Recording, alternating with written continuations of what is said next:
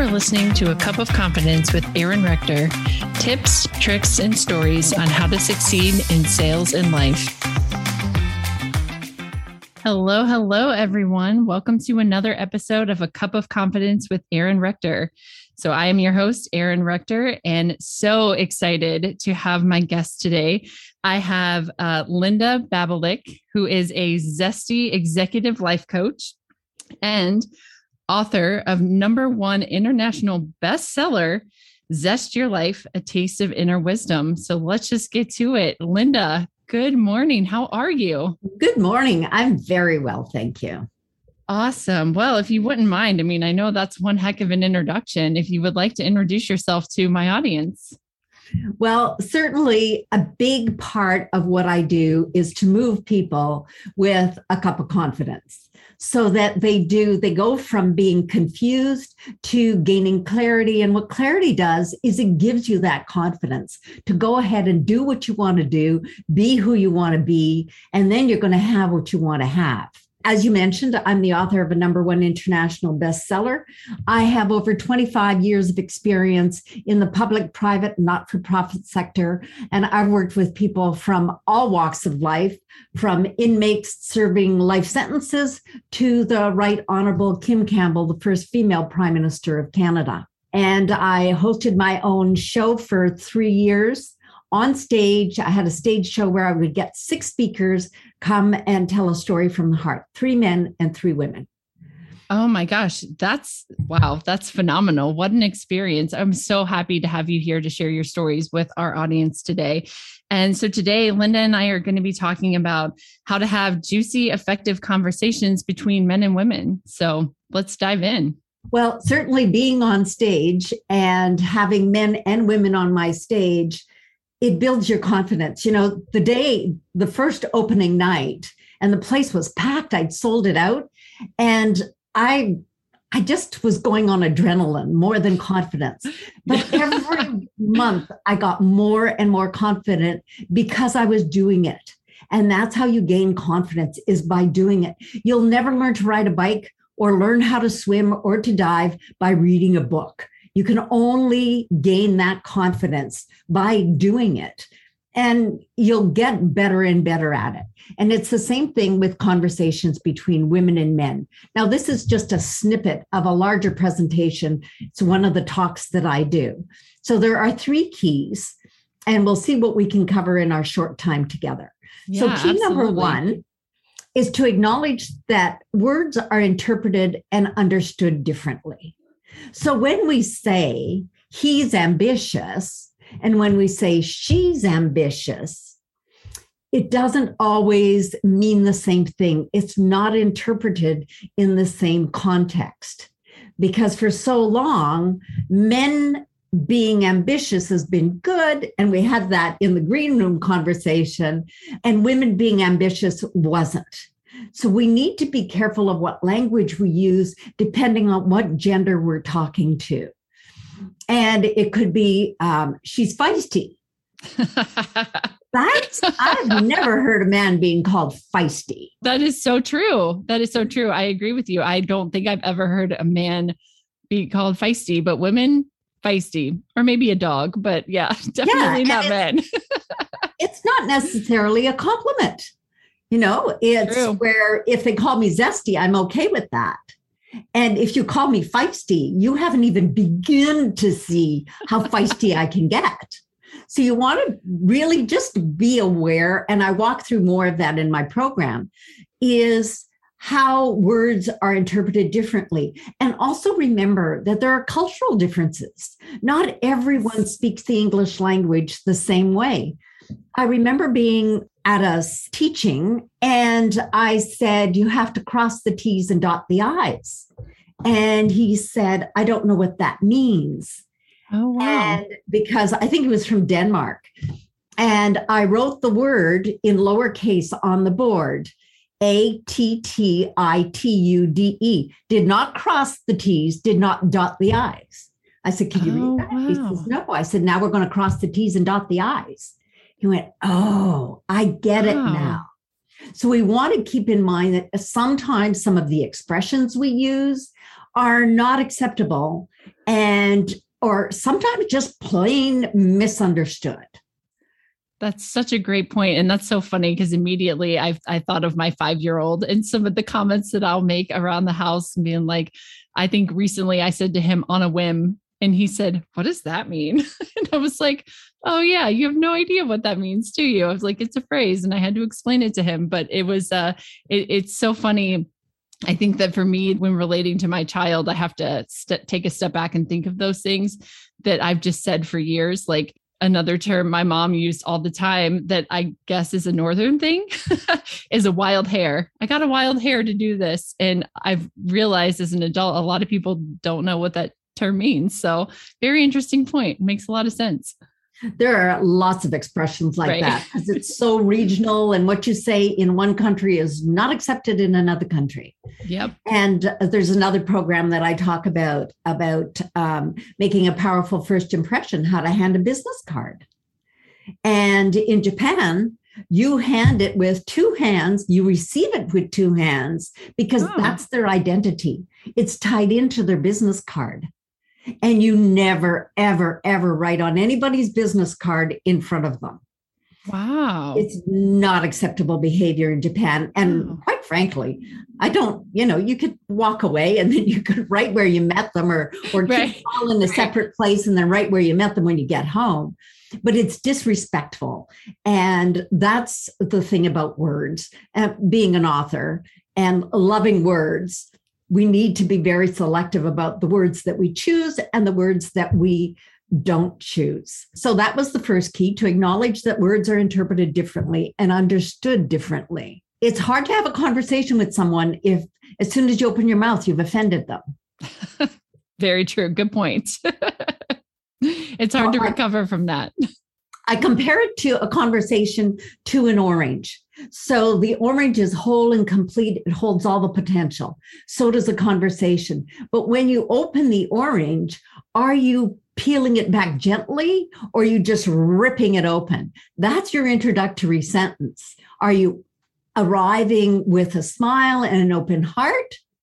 And then what happens after that? Are you going to have an intent for a smooth conversation that's going to go well? Or did the orange squirt you in the eye? Right. Just like when somebody starts a conversation and they're in your face. Oh my gosh, I love that.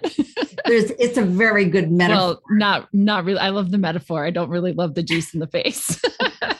So another key is the posture influences conversations, especially between women and men. And you notice I'm saying women and men. Right. And it's a little test because when people get back to me and they say men and women, it's like, oh, you weren't really listening. Right. I said women and men. Right. So men like to converse side by side. I go to any construction site, go to the fishing bank, and the men are fishing and they're side by side. Women like to speak face to face. And we will even maneuver ourselves so that we are face to face. I did a lot of training with the auto parts suppliers to Honda, and I taught them my program called Fundamentals of Leadership. And I taught this in my class. And one of my supervisors, a male, and their courses were a week apart, so they had a chance to test the theories, which is what I wanted. So he tested this particular one with one of his female direct reports. And she placed herself right in front of him and he walked to her side. She put herself in front of him. He walked to her side. And then he could see that she was getting uncomfortable. And so he tried to position it so that she no longer could be in front of him. She had to be beside him. Wow.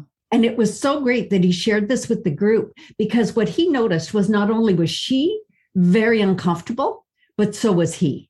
Have you ever noticed when you're in a car with a man and you're driving and he's on your right side, he's going to be much more open to a conversation. Huh. That's so eye-opening for me, because I never really, realized that, I guess. And so my husband and I, we literally just took a road trip this past weekend, and he was in the passenger seat. I was driving, and it was the most we've ever chatted ever. And it just happened that way. It wasn't really done on purpose. I think he just wanted to eat his lunch and not have to drive. So that's so funny. And also this past weekend was my aunt's birthday, and we had 7 women together, and I had sat next to her, and her sister, who had like planned the party, she said, no, Erin, I want you over here. You need to be across from each other. But I never even put that together. That's so eye-opening. Wow. I love that you shared that. And I have a lot of research to back this. So Right. when I do my full presentation, you find out a lot of the sources for it. So it's very important for us to keep that in mind. And the other piece that I'll give you is when he's on your right, you're speaking into his left side. And the left side is the feminine receptive side. Wow. The masculine side is the right side, is the active side. That's so you want to be amazing. speaking into his left side, which only in North America is when you're driving and Right. he's on your right. Now, in England, it's different. Right. And there's a story that goes about this couple that were American couple, and they were in England and he was driving. So she was talking into his left side. And when she talked to him, probably was giving him driving instructions, it went very well. When they got back to North America, he wasn't near as receptive. That's amazing. And I mean, that is so true. I'm just relating that back to my own life right now, because typically whenever we take trips or vacations, or whenever my husband drives, typically I'm in the passenger seat, and we just don't talk much. But then this last time, I mean, we chatted the whole time, and I was like, this is great. Like, what is happening? But this is perfect timing too for our conversation today. You know the Great. secret. So if you want to propose something, I'm driving from now on. and don't sit across from each other, which would be our women. We would do that. Right. Sit beside him on the couch and make sure that you're sitting on his left side. Yeah, that's crazy. And then you can turn your body a bit towards him. I mean, you don't want to be shoulder to shoulder. Right. But certainly, you can open your body language to talk to him, but make sure you're sitting on the left side. I teach my clients this. I work with a lot of clients that work in large male dominated organizations. Yeah. With women coming in. So if you know anyone like that would like me to come to speak to them, I'd be very happy to do that. Yeah. And I said to her, where are you going to sit in the meeting? So she wants to make sure, she's the regional head of sales. She wants to make sure that whoever she's offering a proposal to is sitting on her right. So she's talking into his active receptive side. She was so excited when she got back to me. This was a huge organization that she was pitching to, and it went extremely well. Well, I'm in sales, so I'm taking these notes. Awesome. I've got a lot of those kinds of tips that are really helpful. And so that was the second key. So the first one is acknowledge that words are interpreted and understood differently. Key number 2 is posture influences conversation. So side by side or face to face. And then key number 3 is who needs what? What are the top human needs for women and for men? So the top human need for women is self-respect. And if a relationship is going to go bad and someone's putting us down, the first thing they do is they'll attack your self-respect. And we need that to build all our other needs on. Now, this comes from my shamanic teacher. I went on my first vision quest in 2003. And this is her teaching. So that's what women need. And then you build your other wheel of needs on top of that. So always remember that when you felt down and you look at your past, you'd probably lost your self-respect. And when you feel really good, it's when you respect yourself and you're standing there in your power. Now, what's men's number one need? We have the wheel of needs. There's 8 needs. And the only one we have in common is communication. And women and men do it completely separately. Yes. So the man's number one need is to generate or to provide something so that the man brings home the bacon. Right. That's their primal need, They Wow. need to do that. They need to provide. So if you're talking to them and they have an idea, because they need to generate ideas, Right. and you say, well, that's dumb. That's the fastest way, or that's not a good idea. That's the fastest way to put them down, demoralize them. Watch the body language. I mean, they just shrink down. Their whole ego is damaged because they're generating these ideas. Right. That's why when we go to them and we say, I have a problem, or we're just talking about our problem, they jump in with the solution. They want to generate ideas. Right. And as women, we don't necessarily want them to solve our problems. We're just talking about it. But they have this need to generate ideas. Whatever it is, they need to generate and provide something. And their second need is they want everybody to know about it. How many women go around and go, hey, look, I'm pregnant. Look what I did. We don't do that. But the guys do. The guys do because they have this need to generate and to provide. And if we say to a man, I have an issue, watch the body. They just shrink back down because to them, saying you have an issue is something insurmountable. It's like, I don't know how to solve that. But if you say, I could use your help with a problem, they love the word problem. Women, we don't like to say problem, but it's what they need to trigger the solution. So we don't like to say. I mean, when was the last time you admitted you had a problem? We're just not very good at it. That's why we're not good at asking for help, because we never say, I got a problem. Right. No, we don't. But if we want help, we need to present it to them in a way that is receptive. Goes back to key number one. The words are interpreted differently. So we want to be really clear that this is a problem I could use your ideas with. And the more we reinforce, oh, those are good ideas, I'll take those under advisement. That's a good idea. The more they feel validated because they've generated something and provided you with the solution. That's amazing because just listening to you speak about this, and again, relating it back to my own life and own relationships, past and present, and everything you said is just so true. And I have actually, especially with my husband, I have figured that out, but didn't really have like a title to put over it, but it makes complete sense whenever I go to him asking him like, hey, I need you to help me with something. I mean, that's when he perks up and he's like, I can fix it, And when I told him that we were pregnant, oh my gosh, I did not expect the reaction because we were just like, we'll see what happens. And we got pregnant very quickly. So I was terrified to tell him. And when I told him, man, he was so proud. He was like, yes, I did it. I knocked you up. That's awesome. Generate. Exactly. Oh my gosh, that's amazing. Recap, you really can improve your problem solving skills because problems are solved with effective conversations. And that's what we're looking for. And you can increase that clarity because confusion costs time and money. Absolutely. And to create this better understanding, because misunderstanding causes chaos. We waste so much time just with the wrong word, the wrong phrase turned the wrong way. And it's sometimes interpreted like in an offensive way when that's not what I meant at all.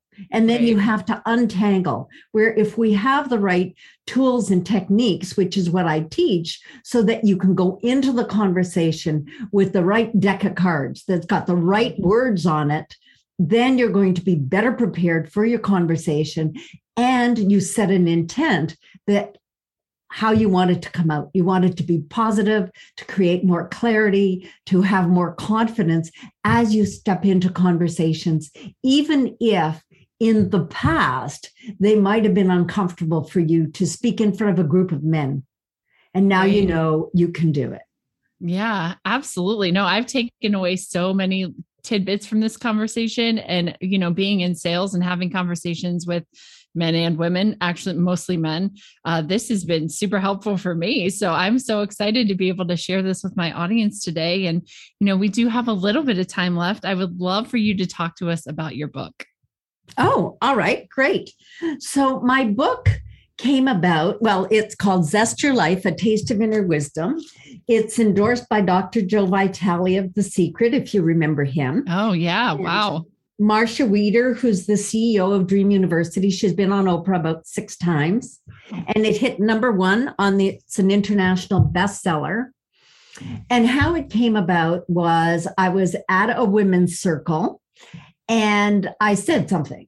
And somebody said, if you did a workshop on that, I would come. And I went, oh, okay. And then I talked to my shamanic teacher about it. And she said, you've been talking to me about this for 6 months. So how long would it take you to put that workshop together on effective conversations? I said 3 weeks. Because remember, I was teaching it corporately. Right. And so I put a workshop together and I massaged it to be oriented towards women. So I did a series of workshop and it was Awaken the Woman Within. It became the 4 parts in my book. Awaken the Woman Within, Mind, Body, Zest. I think I did one on spiritual, sexual zest, which is not in the book. It needs to be. That's a separate book. Right. Oh, okay. How to create emotional maturity and how to connect mind, body, and how to live your zest. So I workshopped it and I workshop everything I do because I don't want to be presenting something that just worked for me. I want to prove and validate every single thing in my book works, not just for me, because I saw the women in front of me change before my very eyes. So I ran this session, the 4 sessions, and then I revised. And then I did it again. And then I added on a vision session, because if we want to know where we're going, we need to have absolute clarity about the vision. What are our dreams? What are our desires? So we put that in there. And then when I rewrote it again, I wrote it in a manuscript form, and that's what became my book. In the book, there are exercises. So whenever you see a square in the book, that's an exercise. Yeah. And you can print off the workbook. So you don't have to scribble in the little spaces in the book. You can print smart. It yeah. And do the workbook work. Everywhere you see a shaded spot, it's an affirmation. Oh, wonderful. So they're affirmations like, I release my fears, I am safe and in control of my life. Oh, I love that. So affirmations are huge for me. I actually have just stumbled across them fairly recently in my life, and they really have been a game changer for me personally. So I love that you include those in your book. I did want to touch on something though, something that you said about, your book and your program. It's not just what worked for you. And I think today we see so many things out there. This worked for me, but the fact that you have, really put this to the test and, it's proven to work for other women. I think that that's absolutely phenomenal and just says so much about who you are and the program as well. Thank you so much. Yeah, absolutely. So this has just been such an eye-opening conversation for me. So I am so happy that you joined me today. Just being able to share your wisdom and stories with others is just incredible. So I personally thank you for not just being here, but for the work that you do. It means a lot. Oh, thank you. I'm very honored that you chose me to have me as your guest. It really means a lot to me. Absolutely. So as we wrap up here, I would like for you to tell the audience, where can we find you? Where can we get your book? And where can we learn more about you? My book is available on Amazon, and there are resellers, but I made sure when I put it on that I resold it at a little lower price. So make sure you go in and get the lower price, because that's for me. My original publisher did not pay me any royalties. And gotcha. I got my distribution rights back, and I put it on Amazon. So to ensure that you're dealing with me, then go to the lowest price for it. It's available as an ebook, and it is available as a paperback book. Oh, fantastic. And Awesome. you can find me. Send me a personal note. I answer my own email called linda@lindababulic.com. And I'd love to hear from you. And I'd love to hear what you thought of the podcast. If you would like to come and have me as a speaker virtually right now, I'm located in the nation's capital in Ottawa, Canada. And I'm more than happy to bring the 3 keys of juicy, effective conversation techniques between women and men to your workplace. Fantastic. Well, thank you again so much, Linda, for today. This was fantastic. Make sure that you find Linda, send her an email, and grab her book, Zest Your Life, A Taste of Inner Wisdom, on Amazon. And thank you so much for being here. And guys, until next time. Thank you for listening to A Cup of Confidence with Aaron Rector. Be sure to review us on Apple Podcasts. And if you like what you heard, make sure you share with your friends.